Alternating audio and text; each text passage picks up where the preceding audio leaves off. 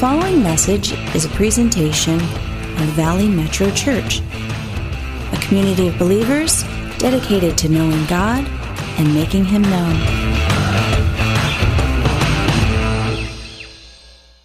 Some of you guys may know of the name Dan Rather. Dan Rather is a famous news commentator and personality. He used to box when he was in high school. He was involved in boxing.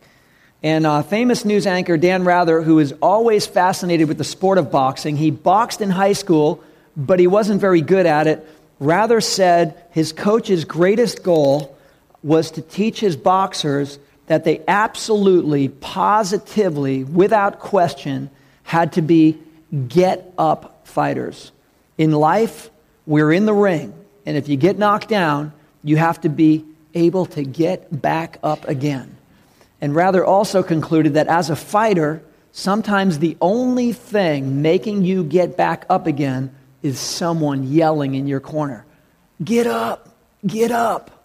And this morning, I want to be that guy. I want to be the guy in your corner saying, "Get up, come on, get back up again, get back in this fight." The Bible says, fight the good fight, talking of Christians, that we're running a race. And we need to sometimes yell in others' corners saying, "Come on, get back up again." You saw it in the Rocky movies, right? Rocky's down and, he's not winning. He's not stronger. He's not doing better. But his coach is saying, "Get back up again." And then Rocky looks out and sees Adrian. Remember? And just seeing Adrian is like, "Come on, Rock, you can do it." And Rocky gets back up again. Why? Because someone is yelling in his corner. I want to be the one yelling in your corner this morning. God is for you. He is not against you. Maybe you feel like you've been a boxer. You've been knocked around a little bit. Maybe you feel like a bumper car. You've hit some walls. Maybe you've been through some things in life. God is saying, get back up again and run this race. It's all about resilience. Could you say that word with me? Resilience? Resilience. Resilience is, by definition, the capacity to withstand stress and catastrophe. Stress and catastrophe. And you and I, as believers, as followers of Jesus Christ, go through this life. We have the years before we came to faith, and we have the years now. And all of these years have an effect on us where we are challenged with moving forward because we've taken some shots or we've been through some setbacks, and maybe like a boxer seeing some stars once in a while. And I believe the Spirit of God is saying, get back up again. I am for you. If God is for you, who can be against you? Get back up again. The only fighters who ever win are the ones who get back up again. The only runners who ever win are the ones who don't pull over in a marathon and stay pulled over. They get back in and they start running again. Resilience, the capacity to withstand stress and catastrophe. Now, resilience is not something that we're born with. It's something that we are committed to. It's a process that you and I have to be committed to. It's not like some person is born with this amazing resilience and the other person's not. You can have two siblings in the same home go through the same experiences, the same anything. They could even be like identical twins, but one of them might choose, you know what, I am going to overcome, and God is with me, and I'm going to get through this. And others can pull over and kind of be a victim and not move forward. The difference is resilience. It's not something you're born with, it's something you're committed to. And as we go through this book of 1 Peter, in fact, if you have your Bible, you can open to 1 Peter chapter 3. Want to talk about resilience this morning. We're in a series called Engaging, and almost like the gears in a car going through the 4 or 5 gears, we're going through these chapters in 1 Peter. And like driving a stick shift, you have to be fully engaged in gear. And I think God wants us engaged in all aspects. This morning, we're going to be looking at this through the lens of resilience, how we can engage resilience. Before I do, I want to read this quote from author Gordon MacDonald, who wrote a book on resilience, and he writes, "Why is it that some people finish what they start, persevere in moments of adversity, push themselves in the direction of their potential, and often make their greatest contributions in the later half of life? The key element in those who don't quit is resilience.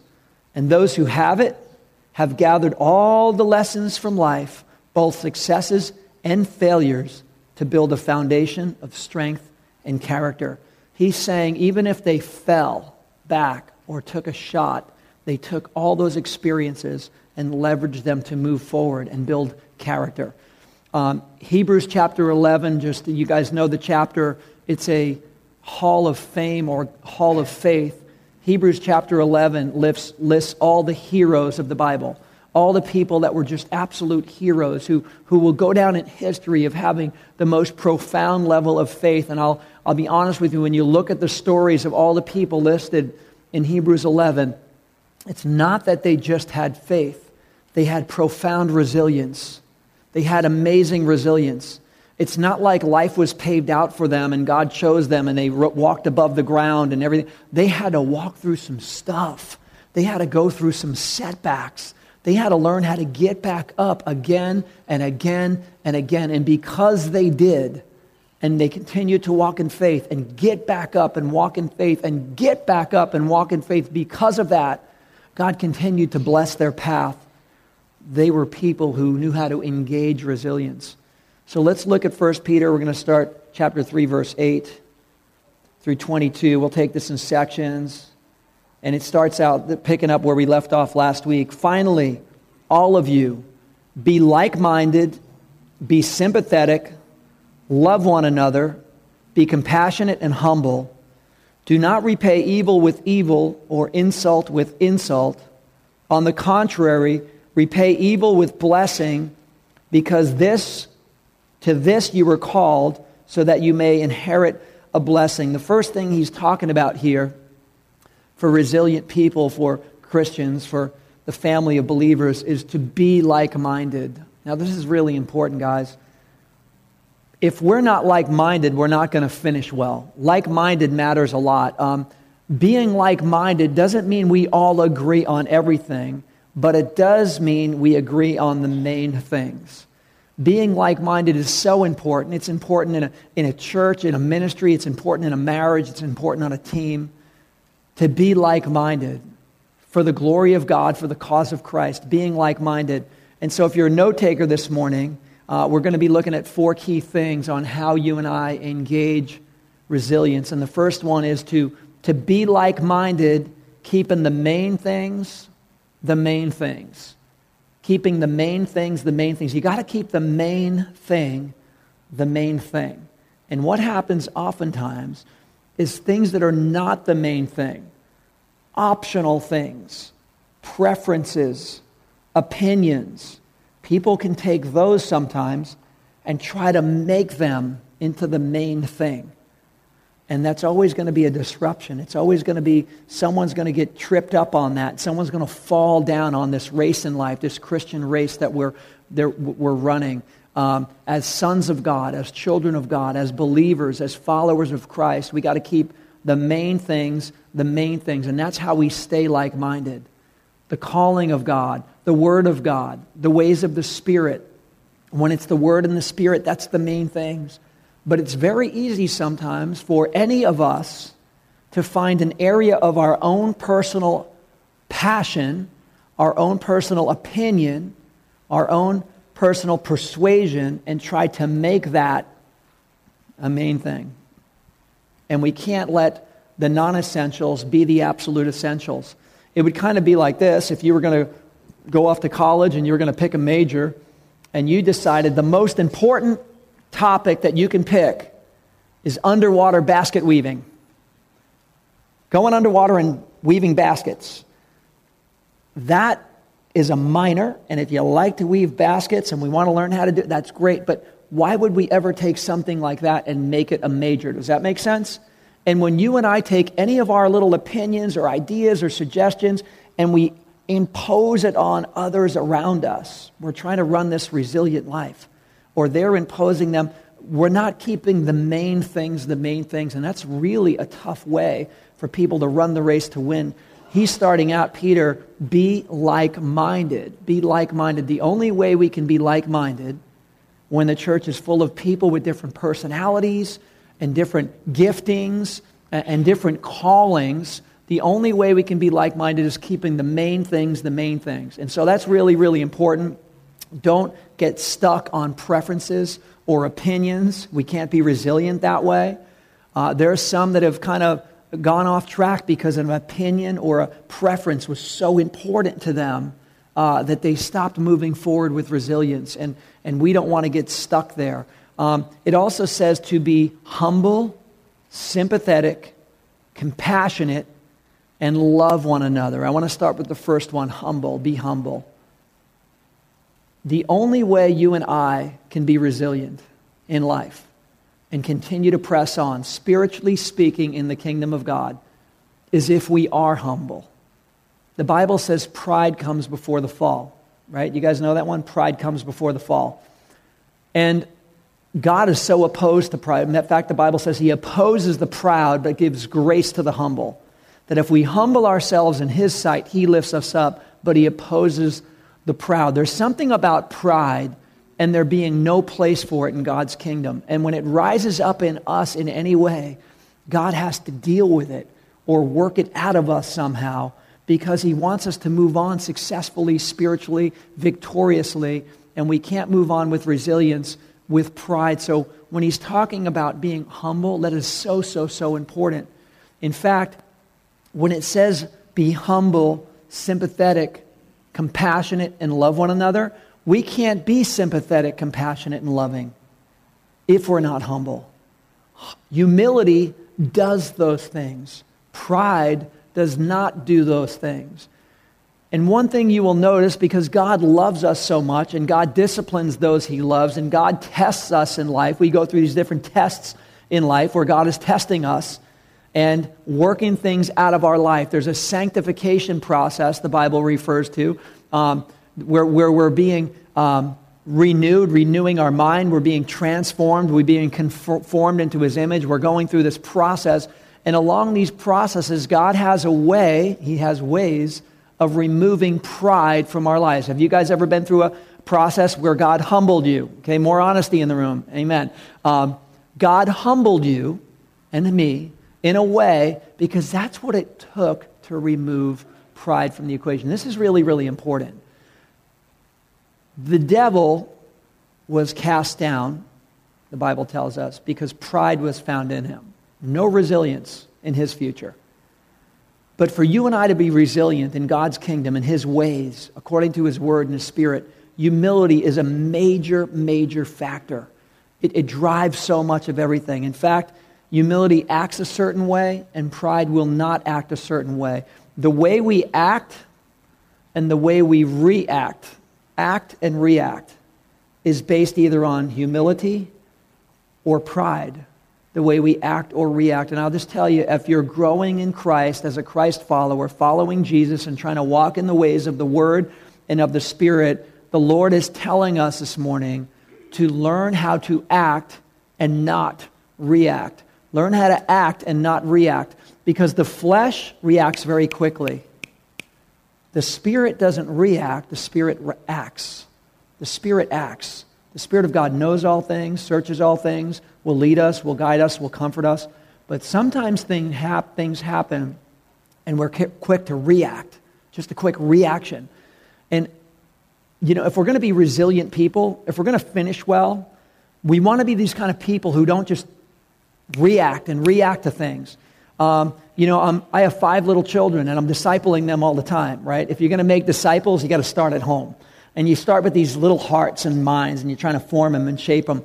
And one of the lessons in discipleship with a child is to think about it, wait a second, and then respond, rather than not just quickly responding. And that is so, so important. Many people will just react, even as adults, even as Christian adults, will react instead of acting. I would suggest that the flesh reacts very, very quickly. The Spirit of God, our thoughts and actions are more tempered. And this is really, really important. So the way we act and react really is driven by humility or pride. In humility, we can wait. We can pray. We can respond according to the Spirit. But out of pride, we project and we just kind of respond quickly. So second point this morning, if you're a note taker, is that humility is the key to acting and not reacting. If you are going to be resilient, if you're going to finish well, and God is calling all of you, by the way, in this room, like the story of the boxers, to be a champion. God is calling all of you in this room as his sons and daughters to be an overcomer. We are more than conquerors in Christ Jesus. This is how God sees you. We need to see ourselves as God sees us, as victorious sons and daughters of the Most High God. God sees you as one of these potential heroes of the faith that are written in Hebrews chapter 11, that by faith Abraham this, and by faith all these people, by faith, and faith and resilience, they went through all kinds of things, and even when they got knocked down, they got back up again. God sees you as one of those heroes and says, get back up, keep coming. And I'll be honest with you, the way we act or react can be one of those things that knock us right down. Knock us right down, get us off track, and we're out of the race and we're pulled over because of that. The Bible says pride comes before the fall. There were many running a good race, and pride somehow rose up and took precedent, and people pulled over. So humility, guys, humility is the key to acting and not reacting. And so this passage also talks about, when it talks about our reacting, it talks about how you and I handle harm. How do you and I handle harm? How do we handle hurt when someone hurts you? When someone says something they shouldn't have said to you? When someone does something they should not have done to you? When something happened to you that you didn't deserve? What about that kind of action or reaction? The passage is talking about that, and it says, don't repay evil for evil. Now that's interesting. It's talking about repaying. Even in little children, and I see this with kids all the time, if somebody pushes them, they immediately think of repaying. Oh yeah? And repaying. It's like hardwired. Repay, like this happened, oh yeah, boom. And sometimes as we grow up, we don't grow out of that repaying thing. The Bible is saying, do not repay evil for evil. But I think we tend to have our own justice system sometimes, personally, in our mind, and we kind of think of how people should be repaid. Now, this can come up regularly. In fact, it came up in my life just yesterday. I was driving down the road. I had my children in the car, and we had our little dog with us, and we're driving down Roscoe, and all of a sudden, somebody looked right at us. The speed limit's 40, and we're driving down Roscoe, and this guy just pulled out slow and basically stopped anyway. And so we hit the brakes. We had our seatbelts on. The poor dog went flying. And this guy just didn't care. He saw us the whole time.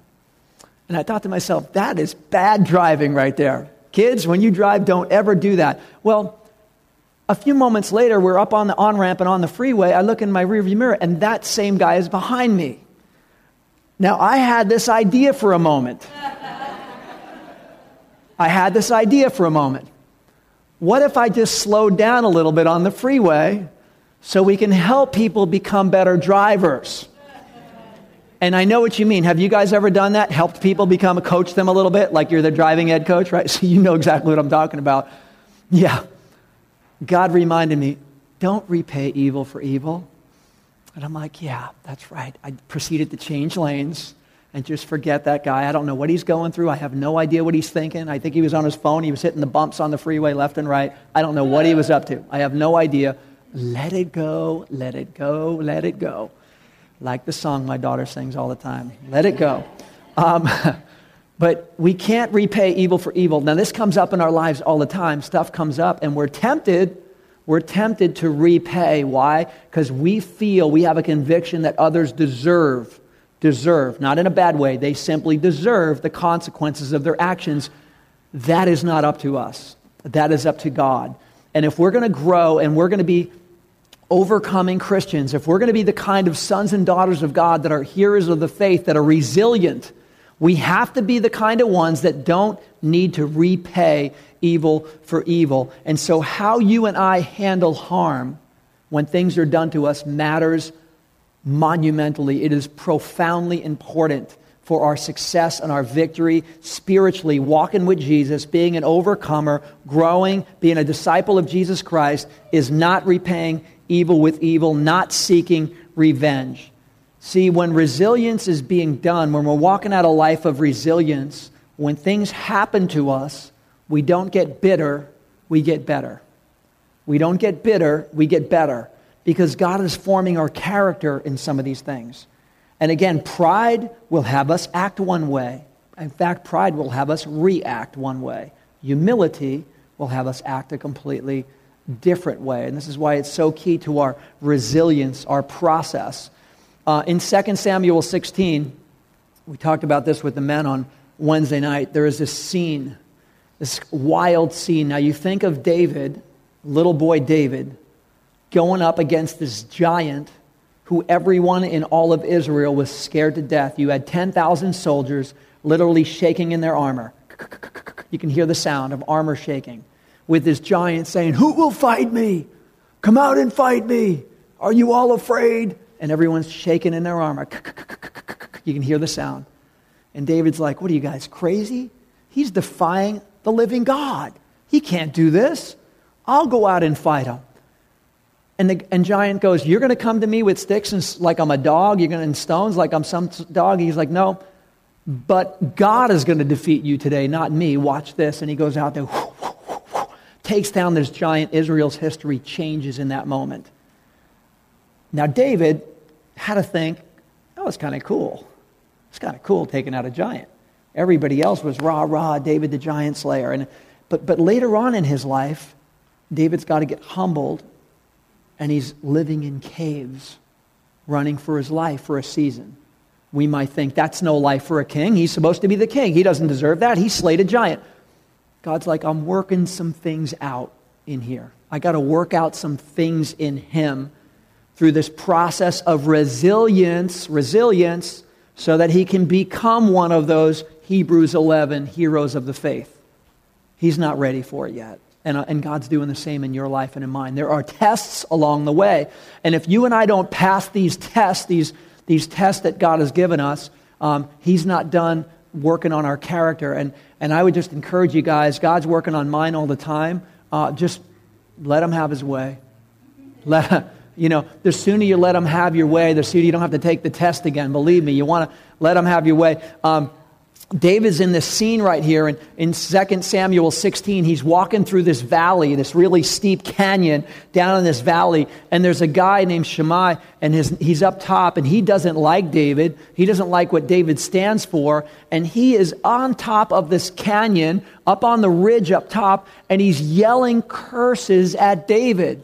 He's cursing out the king at the top of his lungs. And David's down there walking with his soldiers. And they're like, who is this guy?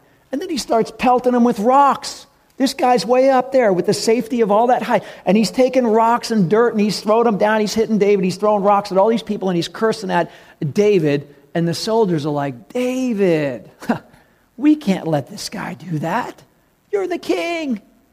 No one gets away with that. They're like, David, just a wink at us. Just give us a thumbs up. Give us anything. And we're just going to handle this guy and take him out. And this guy's cursing and throwing everything down. And David has this opportunity to rise up in pride. And I think some chapters earlier, he probably would have. But God has gotten a hold of his heart. God has humbled him in some pretty profound ways. His character is changing. God is changing his character. He's learning resilience.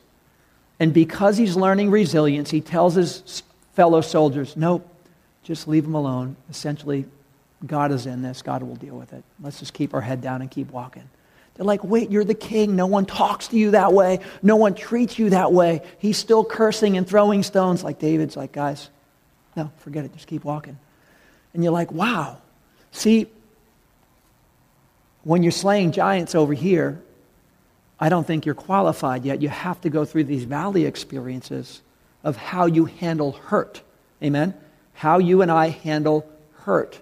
Because if we don't learn to respond when we're hurt, when somebody's done wrong against us, said things, if we don't learn how to navigate that part of our character, we're not growing in the resilience and the faith that God's calling us to have. So resilience, if you want the short version of it, the resilience is your and my capacity to turn the other cheek. That's what resilience is. What is your capacity to turn the other cheek? Do you have the capacity to turn the other cheek? Because that's what resilience is all about. That's what David learned in that passage. I'm just going to turn the other cheek and keep on walking. Jesus modeled it beautifully. But as you and I are growing in Christ, it's not just growing in knowledge, it's growing in grace. Isn't that what the word says? To grow in grace and knowledge? If you and I are going to grow in grace, not just knowledge, part of our resiliency is learning how to turn the other cheek. What is your capacity? We need to know that weeping may come for the night, but rejoice cometh in the morning. I'm just turning the other cheek. I don't get it. I don't like it. But I'm not going to harden my heart, because rejoice cometh in the morning. Romans 8:28, which you know the scripture, and we know that in all things, God works together for the good for those who love Him and are called according to His purpose. The sovereign God sees you. He sees where you're walking, what you're going through. He sees when you've been wronged. He sees when someone cuts you off. He sees when someone yells at you, when someone says something to you or does something to you that you didn't deserve, whether it's a boss on the job or somebody on the street or whatever it might be. He sees you. He sees you. And because He sees you, He's saying, look, I love you so much. I want to raise you up. But I can only raise you up if you humble yourself in my sight. I will raise you up. Part of the process, God would say, that I need to do in your heart is your capacity to turn the other cheek. And if you are willing to learn how to not react in the flesh, but act in the Spirit, if you are willing to grow in your capacity to turn the other cheek, there is a resilience in you, in your character that's being developed, and God's like, I can use that profoundly and raise you up to greater and greater things. Everyone in the Hebrews 11 story of God's Hall of Fame had profound resilience in their life. And we see their faith, but we forget about the resilience. The reason they have that faith is because they have resilience. And God is trying to grow us all in that level of resilience. This passage moves along in verse 10. And it says, for whoever would love life and see good days must keep their tongue from evil and their lips from deceitful speech. They must turn from evil and do good. They must seek peace and pursue it. For the eyes of the Lord are on the righteous, and His ears are attentive to their prayer. But the face of the Lord is against those who do evil. There's some profound statements in this passage. In fact, there are some promises in this book of 1 Peter that really just jump out at me, where God is promising things to His people. He's making promises to us all. This passage now is talking about our area of resilience when it comes to tongue control, controlling the tongue. I got to tell you, there's a lot of people who really put a dent in their future because of this right here. Lip control, tongue control. This little organ, it's so small. It doesn't take hardly any muscle to move it. And sometimes it takes no time for it to react. But I'll tell you, these lips, this tongue, is capable of so much. The Bible says the power of life and death are in the tongue. To bless or to curse. To encourage or to tear down. There is so much power in this tongue right here, in this mouth of ours. And God is trying to tell us right here, I want to grow you in your resilience, but this tongue control is monumentally important. It's so important. This is saying any speech that is evil. Any speech that is evil. Now, this is something that a lot of people, even in the faith, think, well, I love God, but what I say and my opinions matter, so I'll vent them and I'll share them and but in so doing, oftentimes can be complaining or gossiping or slandering or tearing somebody down without even really thinking about it. And the Bible is saying, come on guys, it's time to grow up and be a bigger Christian. It's time to be a man or woman of God, to be a disciple, a Christ follower, growing in character and resilience, and tongue control is so important. Through our lips, We can choose to either partner with things, partner with evil, or not partner with evil through our lips. There are things that come up, conversations in the room, maybe even our own thought, and we can instantaneously choose, it's our choice, no one made us do it, to begin to partner with evil, this is calling it evil speech, or not partner with it. If you struggle with this area of sin, because it is sin, and all of us struggle with areas of sin, finding out what your areas are and really saying, God, I want to work through these areas is really, really important for all of us. But I would say if this is an area, I encourage you to read James. James has a lot to say in the Bible specifically about our tongues, our lips, controlling them, and the struggle that some have, a profound struggle, but all of us need to guard our words and watch our lips because we can either partner with evil or not partner with evil. And the Bible is telling us right here, if we do, listen to this, if we control our lips, this is a promise from God, we will see good days. Now, how many of you guys want to see good days ahead? I mean good days, like your future blows away your past, right? Like good days coming? Okay, the Bible is making a promise that if you and I can work on tongue control, lip control, mouth control, if you and I will work on that and consecrate that, meaning I'm not going to let evil stuff come out, I'm going to be quick to listen and slow to speak, right? Isn't that what the word says? Be quick to listen and slow to speak. If we're able to guard our words, then we're not partnering with evil, or we can just fly off the hook, whatever we feel comes out, and whether we know it or not, we're partnering with evil. This is what the word is telling us right here. The Bible is using the words, talking to believers, talking to the church. He is saying, keep your tongue from evil. So all of us can either partner with evil or not, but the Bible is promising that if we keep our tongues from evil, we will see good days. Now that is a radical promise of God, and I think that's amazing. There are some blessings that come from God that you kind of go, God, if you have blessings for me, I want them. Do you guys want the blessings of God? Like if God has extra blessings for you, extra ones that we don't deserve, but He has them. How many of you guys want those blessings? I do. I want all of them. God, if you have blessings, I want them. And God says, I would be happy to give those to you. But there's certain blessings, I want you to walk like this, and then I will do that. It's amazing. Salvation is a free gift. Saved by grace through faith. It's a free gift. Can't earn it, can't buy it, can't add to it. It's a free gift. But the blessings of God, God lays out all sorts of things in His Word. If you do this, there's a blessing. If you do this, there's a blessing. He lays them out all over the place. And if we were wise, we would look at His Word like these little golden nuggets and go, wow, we're going to have good days, get to see good days. Yeah, watch your tongue. Control your tongue, your words. There's good days ahead. James 1:6, those who consider themselves religious and yet do not keep a tight rein on their tongues deceive themselves, and their religion is worthless. Because we say we believe, but our mouth, does that make sense? Our mouth is just going, but we say we believe.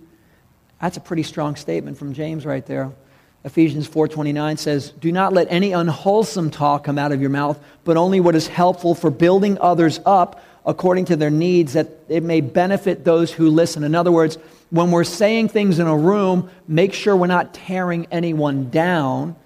That's unwholesome talk. Make sure we're either building up or we're being silent on it. Because if we're tearing down, that's unwholesome. This is what it's talking about, that we will see good days.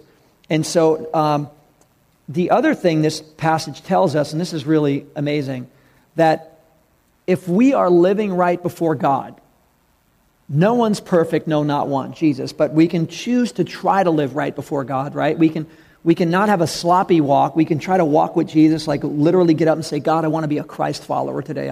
I want to walk close to you. I want to honor you. We choose to live our life this way. Another promise the Bible is making right here in this passage, in verse 12, is that not only will we see good days, but that God is, you might want to underline this in your Bible, God is attentive to our prayers. This is huge, you guys. How many times have you prayed something over and over again and honestly asked, is God hearing this prayer? right? And you wonder, I mean, God knows everything. He sees everything. He's probably hearing the prayer, but you're like, God, you're hearing it, but are you really hearing my prayer? You guys know what I mean? Yeah. Things you've really cried out about. You're hearing it, God, but are you really hearing it? We know God's answers are yes. Sometimes they're no. Sometimes they're slow. God might say slow is your answer. Hold on. Sometimes yes, sometimes no. However, there is something to you and I, the way we live before God, the way we walk before God, guarding our lips, trying to walk right, not perfect, but trying to walk right before the Lord, according to the Word and the Spirit. If we do aim this way, if we try to live this way, if we try to live this life that's a God-honoring life, very intentionally, this passage is saying that God will be attentive to our prayers. Guys, I hate to break it to you, but what this means is that if we're living, trying to aim better and walk closer to Jesus, it's almost like all the apostles in the line walking with Jesus. If you try to get up front and be with Jesus and stay with Him, He's attentive and hears the prayers.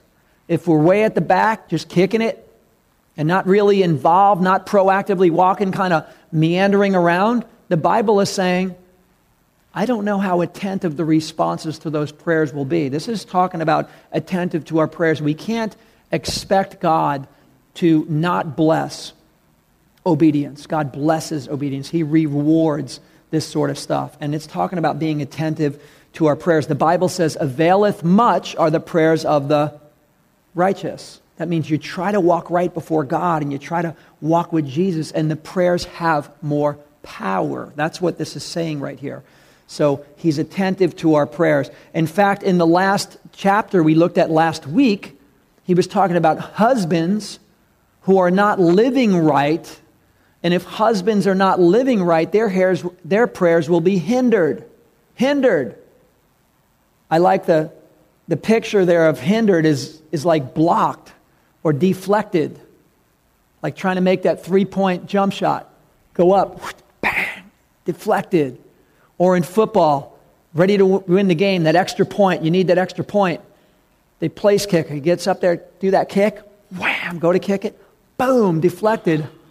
Oh no. The Bible is saying the difference is if we're living right before God, prayers are not hindered. Does this make sense? And if we're not living right before God, God's like, oh, I love you so much. I love you so much, but no, I can't do that for you right now.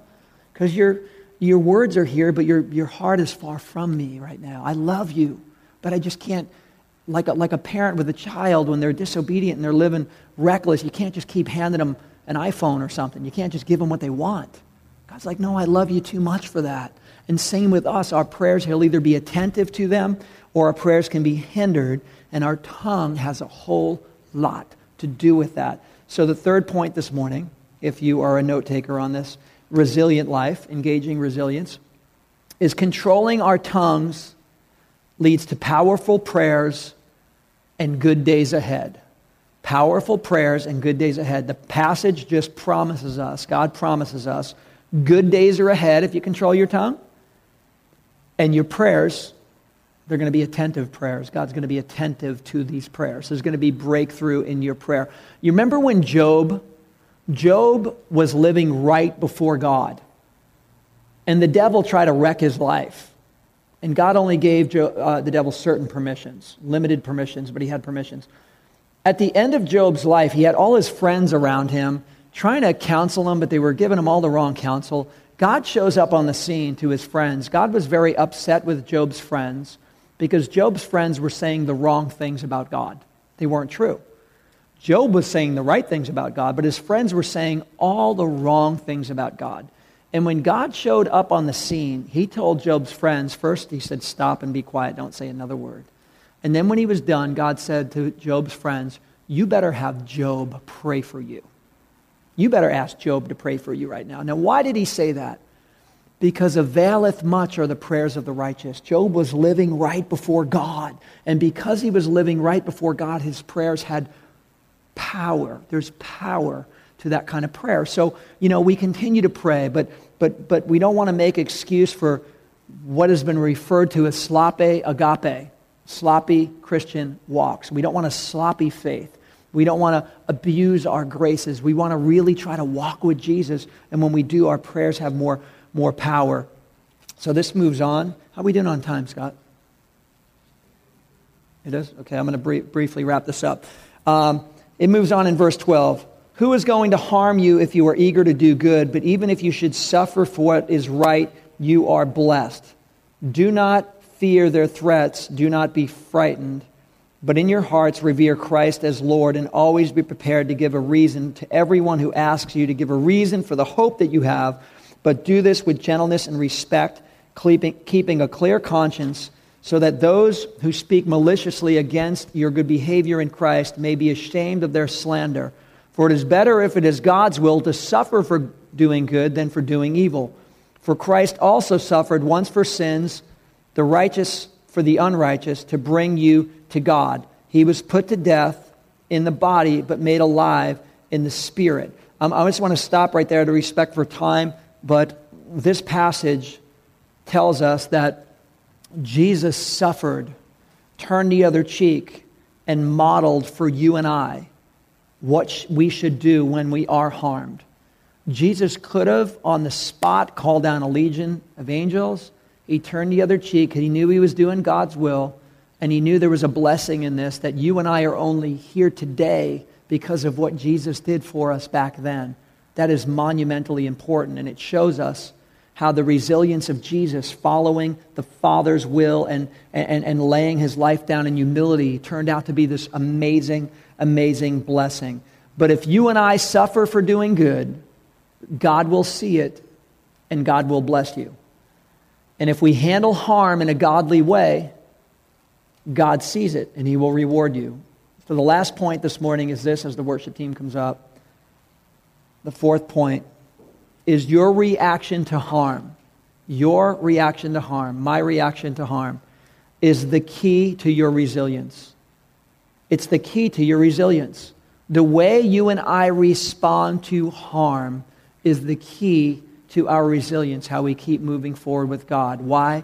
Because some people get harmed and get very upset, and their heart begins to get hardened. The heart begins to petrify. And they don't move forward in the graces of God and the calling of God because somebody wronged them, or somebody said something, or somebody hurt them, and they pull over and their heart begins to get calloused. It was Charles Spurgeon who said, to be successful in ministry, referring to this type of resilience that we're talking about this morning, you have to keep a heart of flesh. And the only way you can have a heart of flesh is to have a hide like a rhino. A heart of flesh and a hide like a rhino. In other words, certain things, you let it roll right off your back, and you can keep your heart nice and fresh. Does that make sense?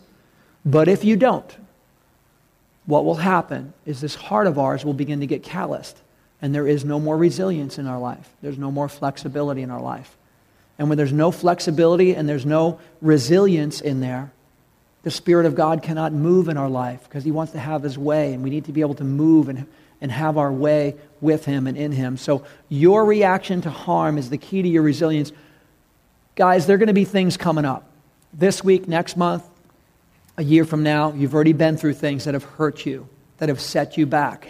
You've already endured things that you don't think you deserved, or things that should not have happened to you. I want to encourage you this morning. Let's go before God and ask God to resolve some things in these hearts of ours so that we can move forward with a level of resilience as overcomers, as more than conquerors, so that we can be just like those heroes of the faith in chapter 11 say, I'm going to move forward and I'm not going to get knocked off track and I'm not going to let that stuff, I'm going to handle harm differently. God, I'm going to move forward with you because God is in your corner saying, come on, get up. If I'm for you, who can be against you? You are more than conquerors in Christ Jesus. I saw what you went through. Yes, it hurt. I get it. But I love you. And I'm developing character. And if you let me, I will use what you've been through and what the enemy meant for harm, I will use it for good if you let me and work with you. And some say, no, it hurts. I'm pulling over. I'm not going anywhere. And then the next person goes, yes, it hurt, but you're bigger than the hurt, God. I'm moving forward with you. And those are the ones who will be in the heroes of faith. You'll be in the hall of fame with God in the sense that you let God work these things out in your life for His good and His glory. And that's what He wants. So let's just close in prayer right now. Ask God to seal some of these things. Mighty God, we love you. We love your word. We love the power of it. God, we just want to pray this morning that you would help us in this area of resilience. That you would help us break through things that hold us back, things that hinder, things that harden hearts, God. That we would be people that are overcomers. We are more than conquerors in your eyes. I pray we would live that way.